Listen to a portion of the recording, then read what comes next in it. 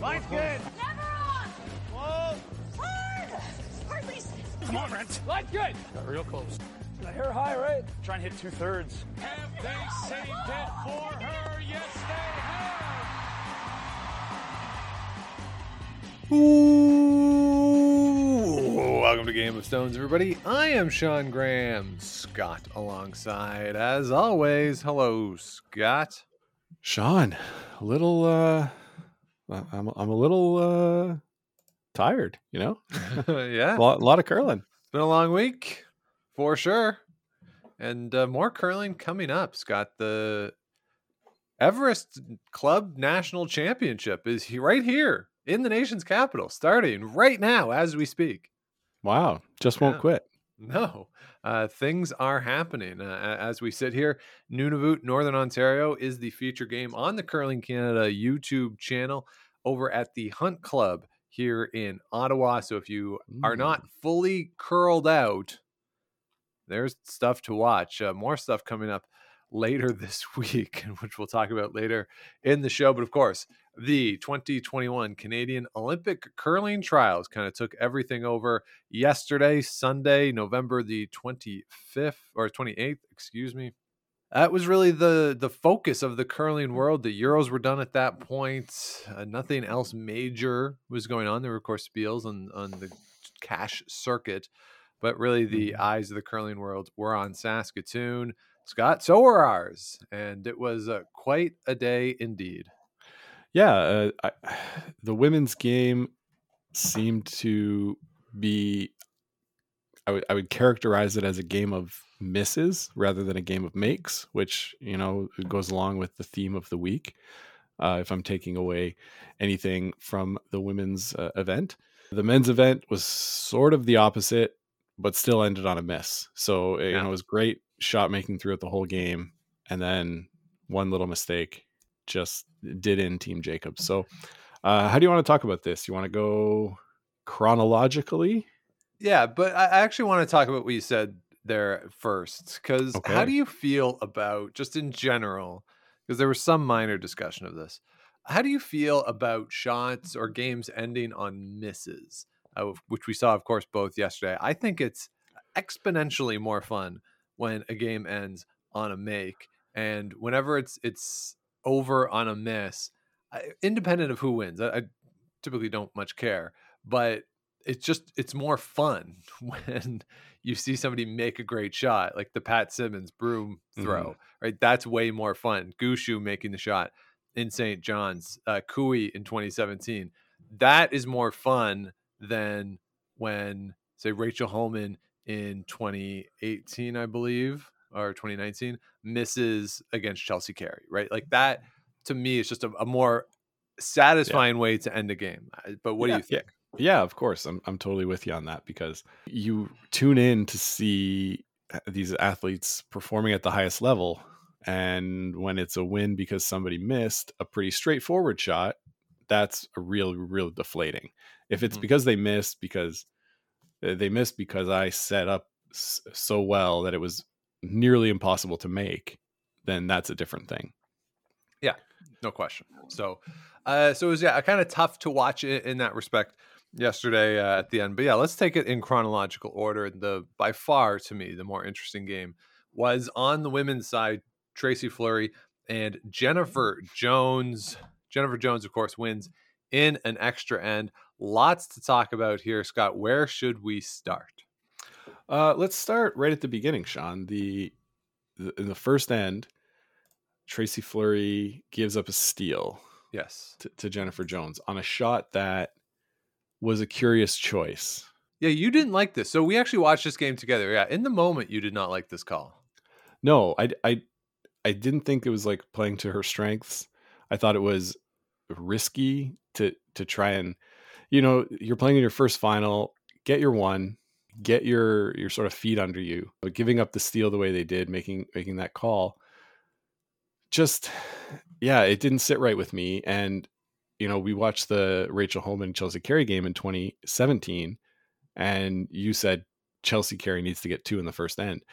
And I thought Tracy Fleury needs to score or blank in the first end. She can't, like, her first hammer, she can't afford to give up a steal.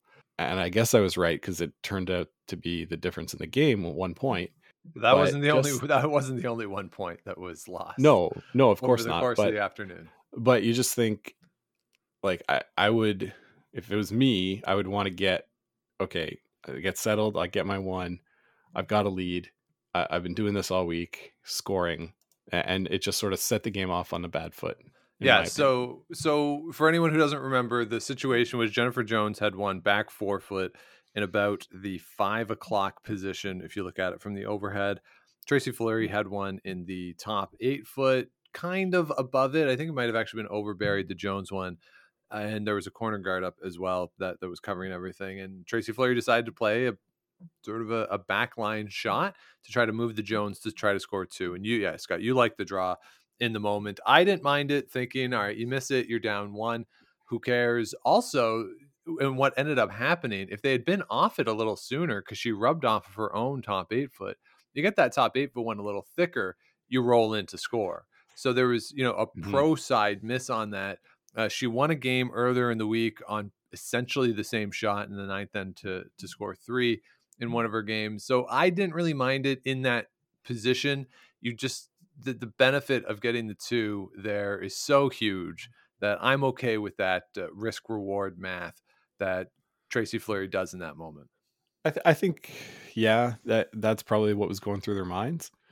For me, in a big game like that, I know you don't want to play differently than you've been playing the whole week, but you don't. Just seemed to me an unnecessary risk. Get your one, be happy with it. Yeah, I mean, the draw wasn't easy either, though, given what we saw the rest of the day. Well, yeah, okay, but Tracy Fleury, if I think about what's she best at, it's those draws.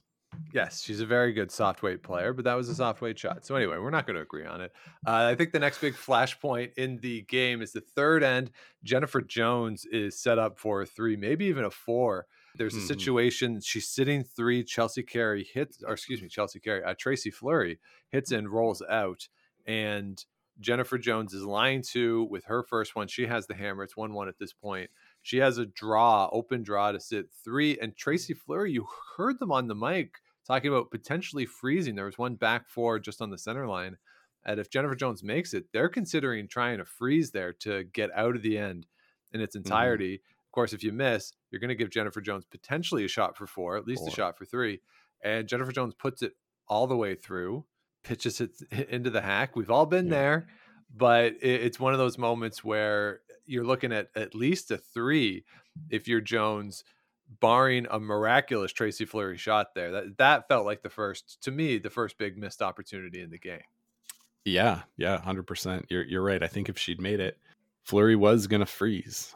They weren't going to just be happy giving them 3, and they got a real bailout on that shot from Jones. So you're right. Next big missed opportunity is this shot here. I think all week it's been a little bit faster drawing from the inside out, right? And I think they knew that it was just an overthrow, and the sweepers knew that it was heavy. Like, just a little mental mistake in the moment there.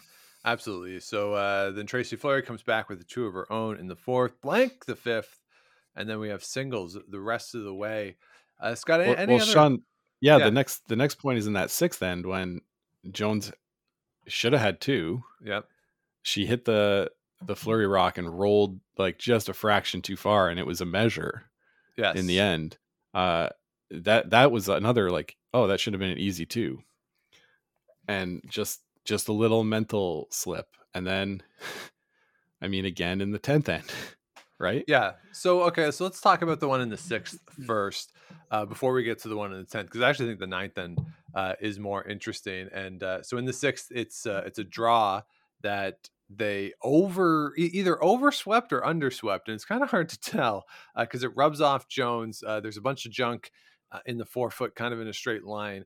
Jones is sitting shot on the button and trying to draw in for the 2nd point, and it's a little heavy, and it rubs off and goes too far into the 4 foot. So if they sweep it less, it's going to touch the Jones stone that shot stronger, might not get as big of a bump off to the side.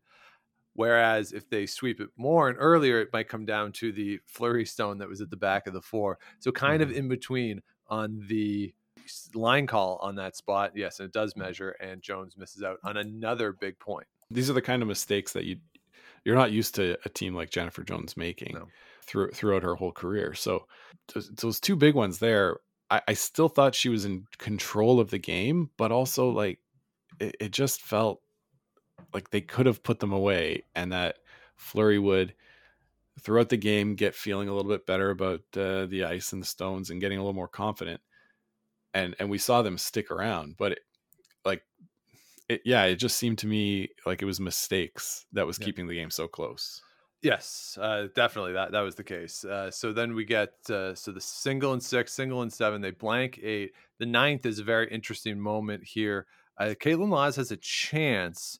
So everything's kind of lined up, and the angles are in Jones's favor with her stones frozen on some Fleury stones, and there's this potential on Caitlin Law's last to kind of just get rid of everything. Russ even said maybe there's a blank here, even though there were 6 rocks in the rings, and only 5 left to come. But Laws misses hers. It turns into just a straight peel of a center guard, and Fleury keeps bringing stuff in. And on Jennifer Jones' last one, it's the classic discussion. What do you want in the 10th end? Because she put the broom down initially. She tapped for the draw and asked the other end. And Jocelyn Peterman says, let's pick it out and keep the hammer. So that's something that we've seen it more on the men's side, teams doing that, than on the women's side. So a few teams will do it, but not as much as we've seen on the men's side. So that was, I thought, a curious choice. Jones, of course, makes the shot, gives up the steal for one to keep the hammer coming home. But that was something different that especially Jennifer Jones, who's so good at controlling the front of the house, so good with angles and rocks in play, that I like being up 1 there, especially if I'm her. But what did you think of that decision? Well, that's something we talked about in the moment that, yeah, I'd always rather be up 1. The winning percentage is about 20% trying to steal if you're tied, right? Yep. So you have a 20% chance to win if you're trying to steal when you're tied. So to try and have to steal, no, she's going to have the hammer. But the way that the game had been going, a 2 was not a given. No. And then I'm like, well, then you get your 1 and you're going to have to steal anyway in the 11th, right? So would I rather be the team that forces, that's up 1, try to force the opponent to 1, and then have the hammer in the extra? I would all day. For sure. I agree with you. But these teams don't feel that way, a lot of them. They'd rather have that brick coming home. So that's the situation. Jennifer Jones has the hammer coming home. This end does not start particularly well for Jennifer Jones. The key shot, really, in the end, before the final shot at the end, Liz Fife misses a double peel on overlapped corner guards. And that allows Jennifer Jones to play a hit and roll underneath and set up the 2. It's really, this isn't why they lost the game, of course, but this is a shot that if you look back at that end, that Liz Fife is probably going to replay over and over again. It's one of those shots that she's going to make 99 times out of 100. And unfortunately, that was the one in the 10th end of the trials final. And it's really created a very good opportunity for Jennifer Jones. These are the kind of misses that you really hate to see. I guess we'll talk about a couple more later. But for a front end player whose job is to peel, peels are relatively simple. And she didn't just miss; she nosed what she was trying to peel instead of making a double. So she left 2 guards there. And yeah, you're right. That's going to be one that's going to haunt her for a while. In the end, her team had a chance to make up for that mistake. But hard to, though. It's so hard, those kind of shots, when you're just like, I was like, so close and just unable to do it. Well, Tracy Fleury, in that moment, right when it happened, she flips the switch. The next shot, Jocelyn Peterman makes a draw, and so it's still Fleury sitting 1, but Fleury tries to come in and play a freeze, come around, sit 2. And it's game on for her. She never goes back to trying to peel. She's kind of all in at that point, probably to force, given where the guards were. But she's all in, and she's not messing around with the front at any point after that shot. And those 2 guards are not touched at all. for the rest of the end. And Tracy Fleury really did have to chase through the rest of the end. Yeah, you hate to be put in that position where you don't have hammer and you're chasing around guards, right? Yeah. If you don't have hammer and you're the one putting the pressure on by going around guards, you feel a lot better than if you're the one chasing. So the end continues. Jocelyn Peterman Stone does not move for the rest of the end. On Jennifer Jones' last, she goes back 4 foot to sit the 2, and then Tracy Fleury with her last attempts the freeze. And for Tracy Fleury, it is an unfortunate situation as The Rock over curls a little bit, and Jennifer Jones has what we thought in the moment was a relatively straightforward hit to win. Yeah, it was an out-turn hit, and Sean, you can correct me if I'm wrong, but that's the shot that's been plaguing her the last couple of years, isn't that right? That's what they say, yeah, that her out-turn has been less consistent than the in-turn for sure. Yeah, and you were there. Our TV sort of froze in the moment, but when it came back, The Rock was halfway down the ice, and they were like, Caitlin was screaming for the sweep. So I don't know, like if she just got it started, if it was on the center line and started moving really early, what was going on there, but definitely missed it the wrong way. You can imagine a situation where she'd hit it like high side, right, and then bounce into her own and push her own shot rock that was already there a little farther and too far out. You never imagine an over curl hitting it low and rolling the shooter out. I went back and watched this today and looked at it a few times, and it's hard given the TV, what they show and what they don't show. But I noticed when I looked at it back that it really appears to be the release. Jennifer Jones's release is very soft on that hit in the 10th. So by that, I mean, she's not getting a lot of rotation. The rock kind of just comes out of her hand as opposed to any sort of positive rotation on the stone. So I went back and looked at the pick in the 9th, which was also an outturn. And I watched both of them a few times. And from what I can tell, the shot in the 10th had about a quarter rotation less than the shot in the 9th. And they're both about the same weight. So I feel like that's a pretty good comparison. So the one in the 9th end got a full rotation and a half down the sheet from her hand. The one in the 10th, about a rotation and a quarter. So that lack of rotation is going to add more because the stone is going to grab more on the ice. So it's going to pull it more in the direction of the curl. And I think that's what it was. It's not a dump for sure. I think it's just a soft handle because the weight was fine and they were on it right away. But it's that little, just that little tiny thing, a quarter of a rotation on a curling stone, in my estimation, is really what leads to that. And it's those tiny things in curling that can add up and are so important over the course of a game. And that's a small technical mistake that you don't necessarily expect from Jennifer Jones.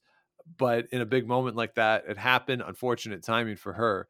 But that's what I think happened in my looking back at it later, like afterwards, because we were so shocked in the moment when we watched it. But with more sober eyes today, that's what I noticed on that shot. Okay. Yeah, that makes a lot of sense.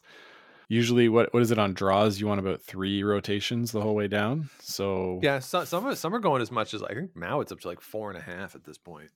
Oh yeah, they've been experimenting with that. Yeah. We talked about that with Jonathan and Ryan yesterday or on Saturday.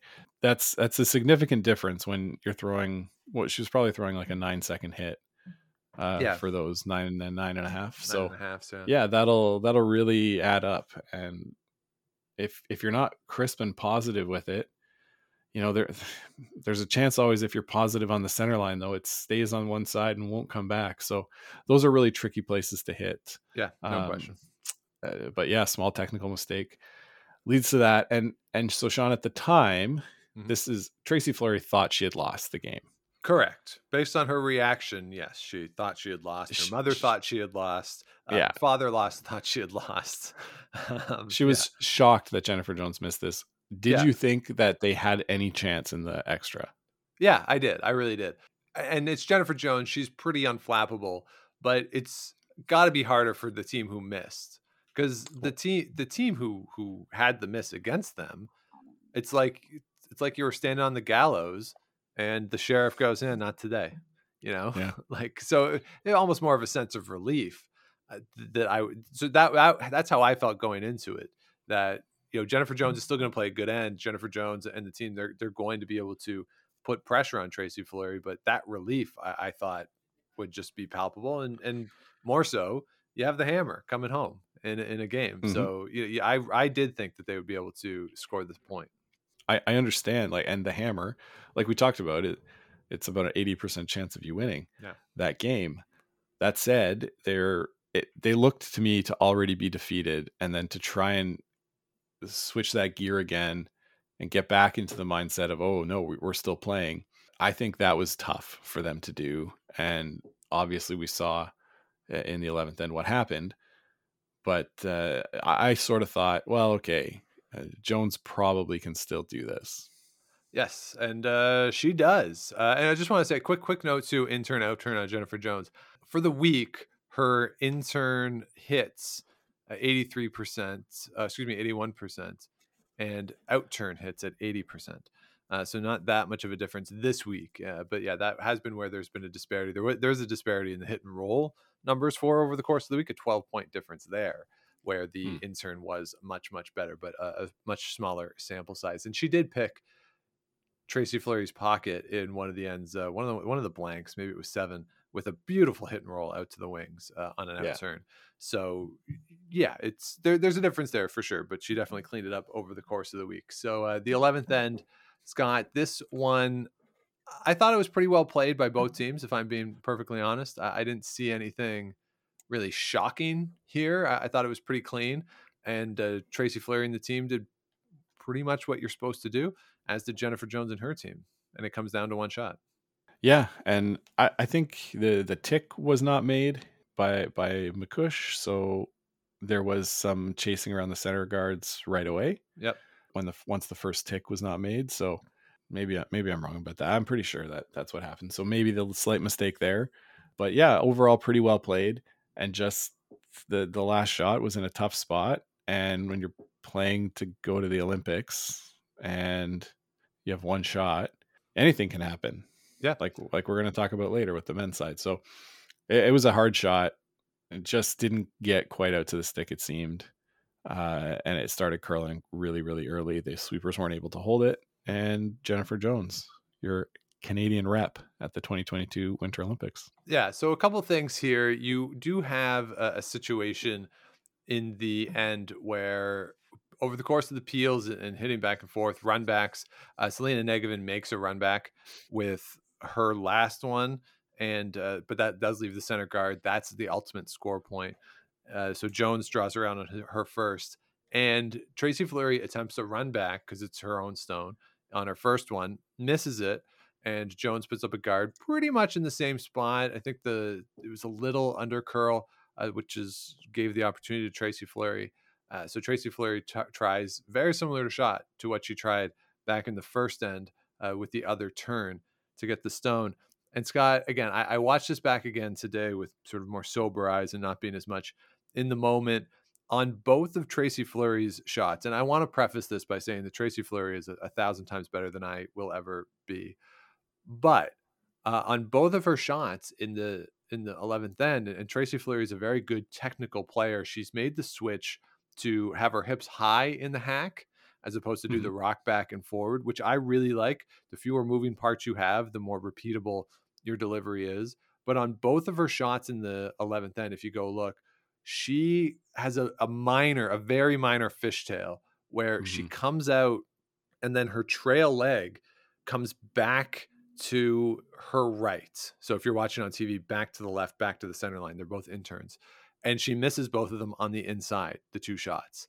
And so that fishtail indicates a little bit that her hips were not totally square as she comes out of the hack. And that's obviously going to be detrimental to your chances to make the shot. But it's, again, a very small technical thing that I noticed I noticed it in the moment too, that I thought her back leg wasn't totally straight. And it sort of confirmed when I watched it back today. And that's just, to me, the situation that you train so much to just have it embedded in you what you're supposed to do when you're in the hack, and then you have this moment here, this huge moment, and this tiny little technical thing contributes to an overcurl twice that loses you the chance. And she was so good all week, because I went back, and on this one I actually went back to the 2019 Masters final, because I found a few interns there in similar spots, and she's so good at keeping her shoulder square and her hips square. And in these two shots, it just was a little bit off, you could tell, and she ends up overcurling, crashes on the guard, and loses the game. It's really unfortunate that that happens. But that's just the way the game goes sometimes. Yeah, pressure of the moment, in a big spot there. This team is really quite good. We'll see what happens with them in the next 4 years, but they've got Chelsea Carey sitting on the bench there. Yeah. Who knows what'll happen with that. So good experience for them all. I don't think we're done seeing these players playing at the top level, and look out Scotties with the Manitoba field a little smaller. Yeah, so one team fewer in the Manitoba field for the Scotties, with actually two, if you really think about it, because Carrie Anderson ain't going to be playing in that either. So you have two powerhouse teams who you'd normally see at a Manitoba Scotties who won't be there. So Tracy Fleury and her team are going to be the, I think, runaway favorites in that event when it comes. So congratulations to Jennifer Jones and her team. Very excited for them. They were obviously very pleased with the result. Jennifer Jones, very emotional. She's saying after the game, this was the first big win for her since her father passed. And she felt that it was, she could talk to, she felt that he was with her. Some people on TV might have noticed that her right eye, she was having some difficulty with it over the course of the week. And she said that was an issue her dad had throughout most of his life, that a watery right eye. And it popped up this week. So she felt that there was a connection there, that he was with him, which I thought was kind of cool. Of course, it's exciting. Caitlin Law's third straight Olympic appearance, 2 gold medals in the previous 2 Olympics. And Dawn McEwen makes her return as an Olympic gold medalist. And of course, the great Lisa Weigel going to back-to-back Olympic Games, this time with Jennifer Jones. And there was some very polite yet coded language in some of the material that was coming out, not from Lisa Weigel, but from people around who are people who we know who are close with Lisa Weigel. Just saying things. Again, not explicit things, but you knew what it meant. Yep. So there you go on the women's side. Quick note just about the playoffs. Carrie Anderson and Krista McCarville. That game on Saturday afternoon was kind of weird back and forth. And again, you want to talk about pressure of the moment. What happens? Miscommunication on Carrie Anderson's last one in the 10th end of that tiebreaker game, where they sweep it, rub off. They're probably going to score the 2 on a draw to win the game in the 10th. Just again, those little things that are magnified in these moments. That if that's the third end on Tuesday morning, okay, it happens. But it was the 10th end of a playoff game, and it really magnifies the little things that you need to do correctly all the time to be able to win at that level. Again, I don't mean that as a criticism, more as just an observation of how important the little things are in these types of events. Yeah, like such a weird spot, where it goes in between 2 rocks. Either way, a few inches either side would have been okay. Yep. Yeah, real tough communications on that one. Yes. So overall, on the women's side, I think the 2 right teams were in the final based on what we saw over the course of the week. They were the 2 best, and Tracy Fleury was the best, certainly for the course of the week. Disappointing weeks, certainly for Rachel Homan, going 2-6, finishing at the bottom of the table. But it was an exciting Friday with a big win for Kelsey Rock over Carrie Anderson. Gets us the tiebreakers with Scheidegger and McCarville coming in. So overall, a fun week on the women's side. Some surprises there, but how it all shook out in the final. Those were the 2 teams based on the week who you probably won in that game. And Jennifer Jones wins. So the already anointed greatest of all time in Canadian women's curling gets another crack at the Olympics. Scott, the queen stays queen. Yes, that's true. And not only the greatest in women's curling, probably in Canadian curling, period. Yeah, I agree. Yeah, she was, or she is. She's really, really good. Yeah. Speaking of really, really good, Sean. Oh, we can't go to the men's game because it wasn't really, really good, was it? What?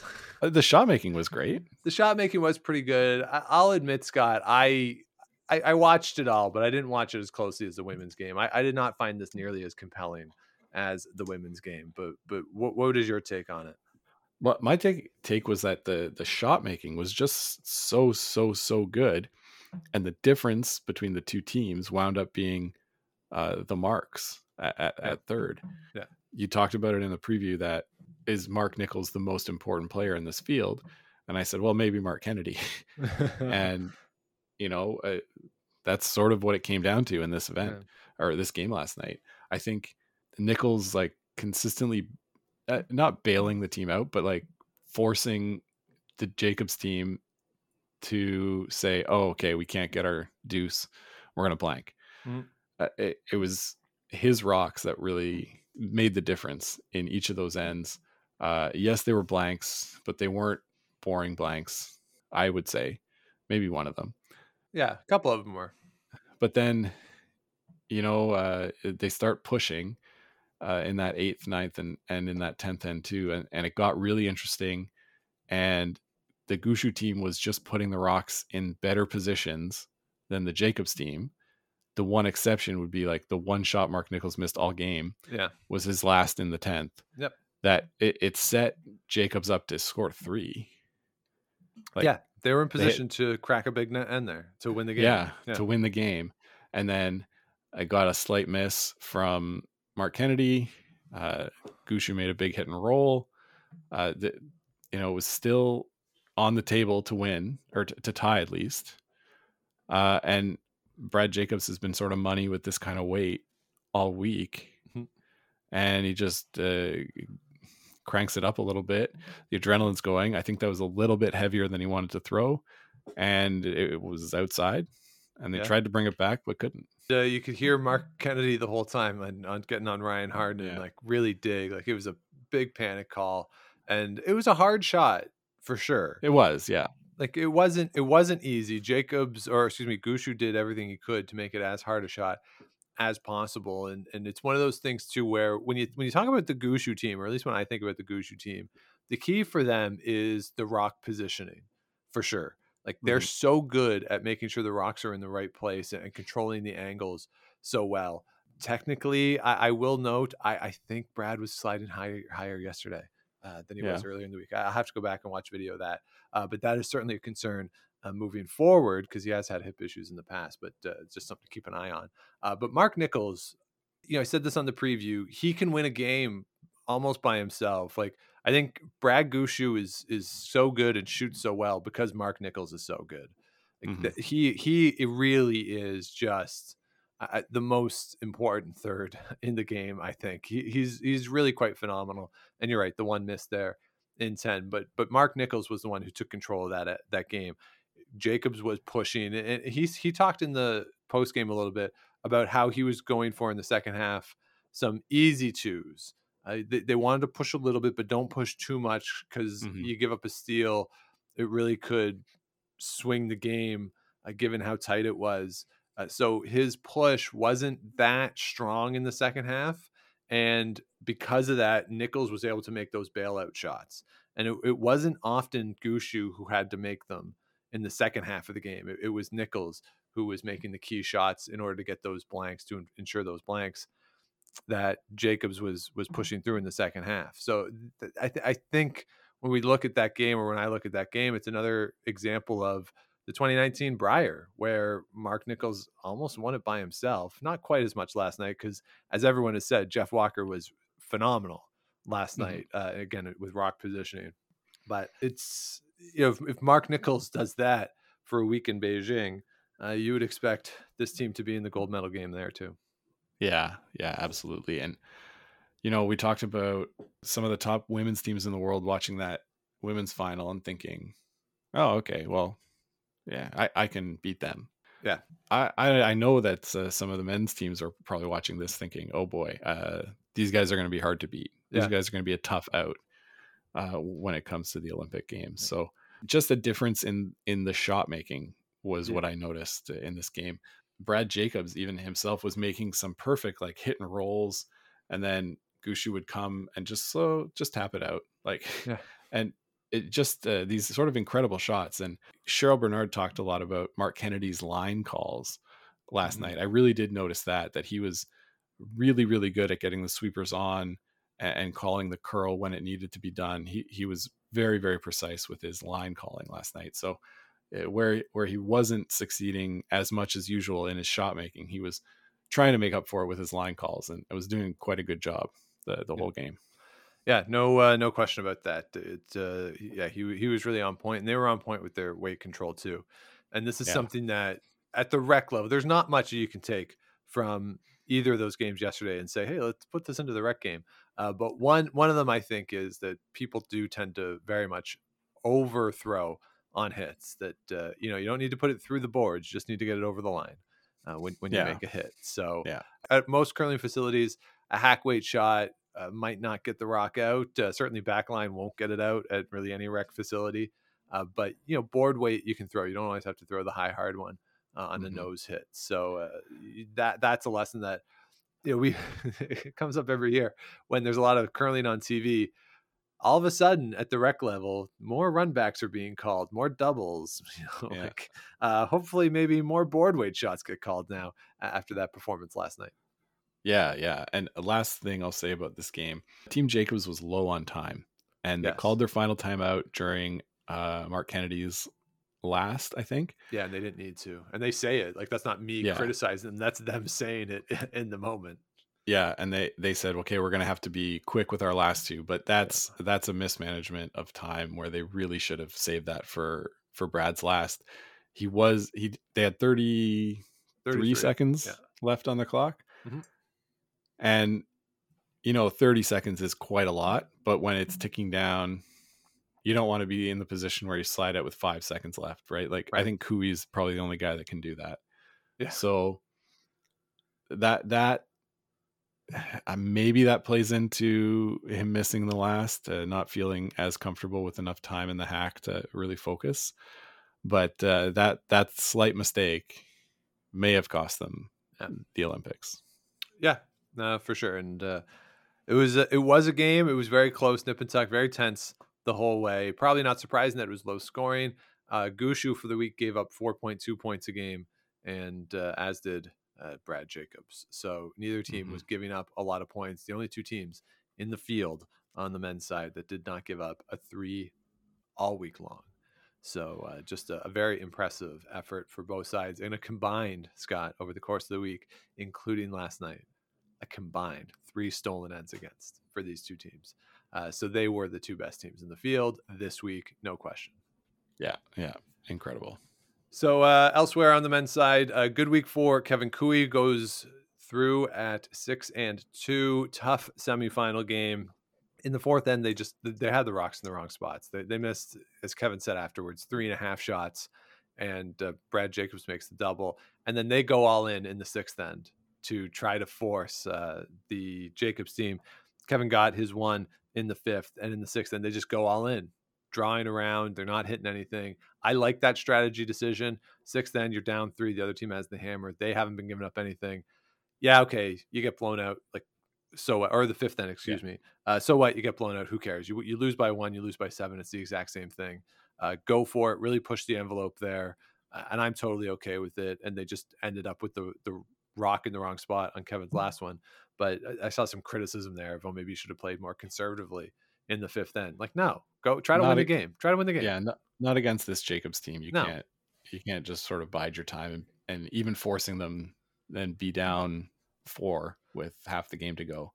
They're too good. So I agree with you. Just go for it. Go all in. Yeah, giving up a 2 there is just as bad as giving up the 4.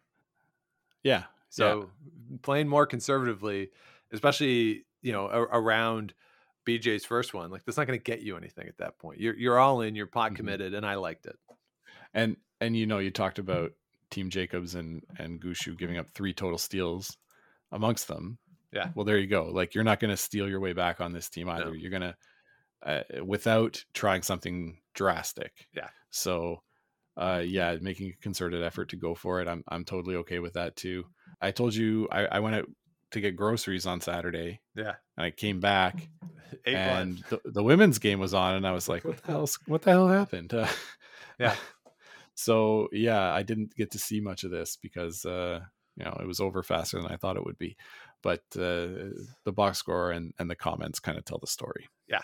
So that was that for the men's side. So Brad Gushue and his team are going to the Olympic Games, second time for Nichols and Gushue. They, of course, have those gold medals from Torino back in 2006. First time for Jeff Walker and Brett Gallant. Of course, the 2 side stories to go along with that kind of make it cool. Of course, yesterday was Jeff Walker's birthday. We did talk about that on the preview, that yesterday was Jeff Walker's birthday.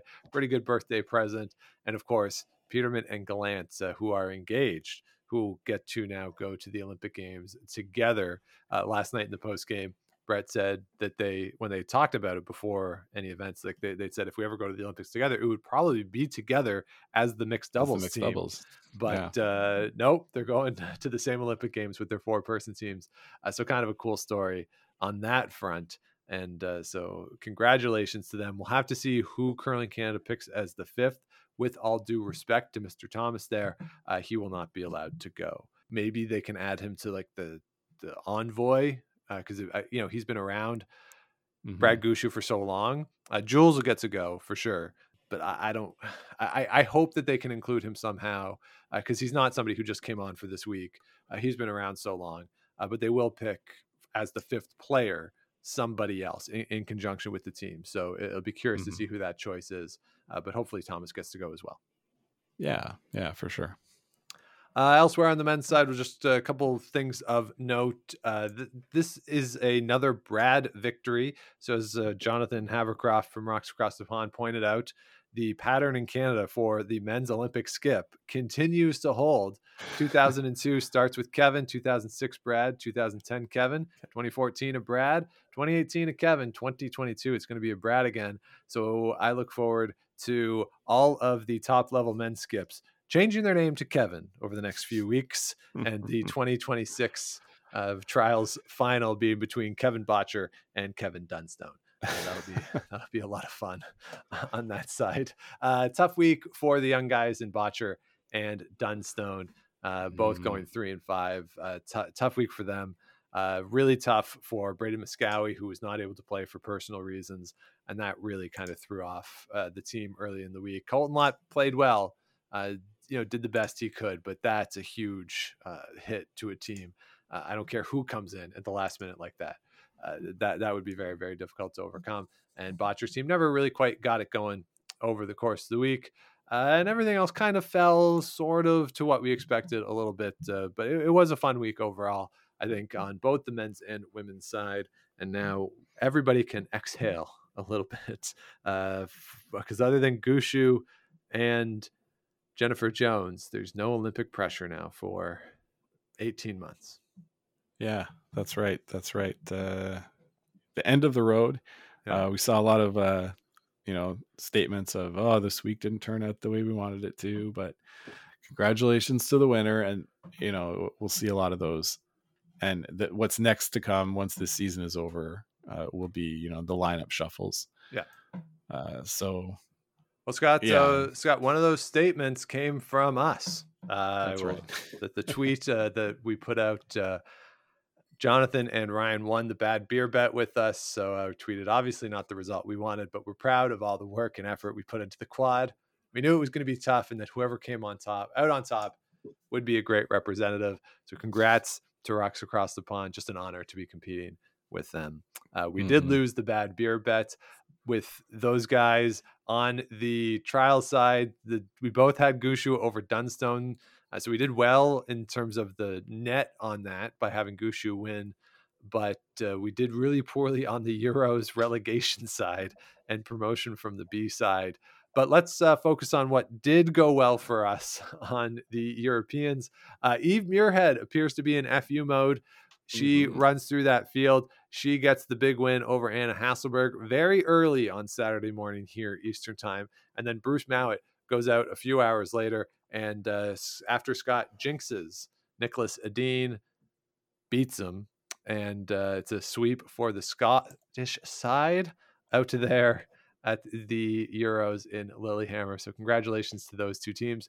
A couple of surprises that the Swiss missed the playoffs in both the men's and the women's side. Congratulations to Turkey. The women qualify for the first world championship in Turkish curling history. Daniela Jentsch gets a medal for Germany. It's a great story there. Joel Returnaz on the men's side gets the bronze medal. Huge for that team as they are looking ahead to 2026, assuming Joel Returnaz decides to go for another quad. But if not, the other three are younger and very, very good. So good things coming for Italian curling, certainly on the men's side. And Stefani did well on the women's side too. So Italian curling looking on an upward slope here as we head to 2026, as that's what that federation has its eye on. But overall, a very interesting week out there in Lillehammer. It was fun to watch here. I was happy that it was on TSN. Our picks didn't do the greatest, Scott, but we got it right where it mattered. Yeah, I was looking at mine. I did terribly on the Euros. I think I got 1 point on the women's side. Oof. For picking Sweden to make the playoffs and or to make the podium. Right. And like over on the men's side, yeah, I would say Swiss curling really let me down this week. Yeah, it was a tough go for the Swiss side. So a couple other things. Russia, Sergei Glukov actually lost the final on the B side. They still get to go to the world qualifier, but that was a bit of a surprise. And the bronze medalist from last year's world championship does have to go to the world qualifier, assuming that that's who goes. I haven't seen the official announcement from Russia yet, but those guys have already qualified for the Olympics. So if they want to go to that, that'll be a curious or an interesting choice to see what the Russian side decides to do for that world qualifier.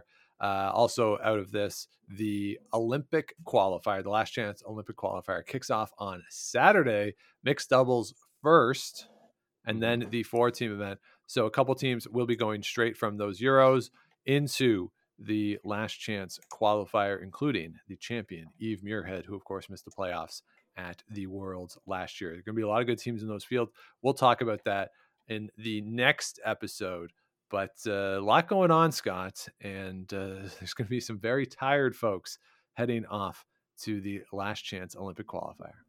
Yeah, it doesn't stop, Sean. It doesn't stop. And for a few provinces too, like the provincial process is going to be starting up the next month or so. Yeah, leading up to play downs and eventually provincials.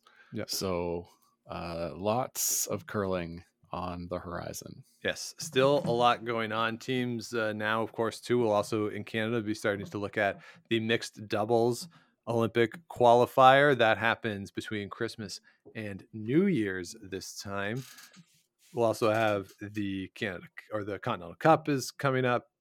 There's one more slam too before the Olympics. So a lot going on in the world of curling, and we will be along to talk about all the things as it continues to proceed here at the tail end of 2020. So Scott, any other big takeaways from the Canadian Olympic curling trials? I think we got the representatives that are playing the best and going to represent Canada the best. I know we said that in 2017 too, and no medals to show for it, but both of these teams being very experienced at the Olympics, I think will help. And they're both sort of legends, right? So I think both of these teams, we won't see the same lineup configuration in the next 4 years. I think that's a very likely scenario. I do think, though, that we'll see them next year. I think both of them take a victory lap, would be my initial guess. But that's way too soon to be getting into all that kind of stuff. I am mildly surprised here that we haven't seen any lineup announcements today as we sit today. Here. But once provincials start to wrap up, then we will, and I'm sure we'll start to get them as we get into the new year. But that will do it for the Canadian Olympic Curling Trials 2021. It was a ride. It was a lot of fun. And thanks to everybody who followed along with us on the live streams every day after the afternoon draws. They were a lot of fun. Thanks to all the folks who joined us on the stream as well. Megan, Steph, Dean, Jonathan, Ryan.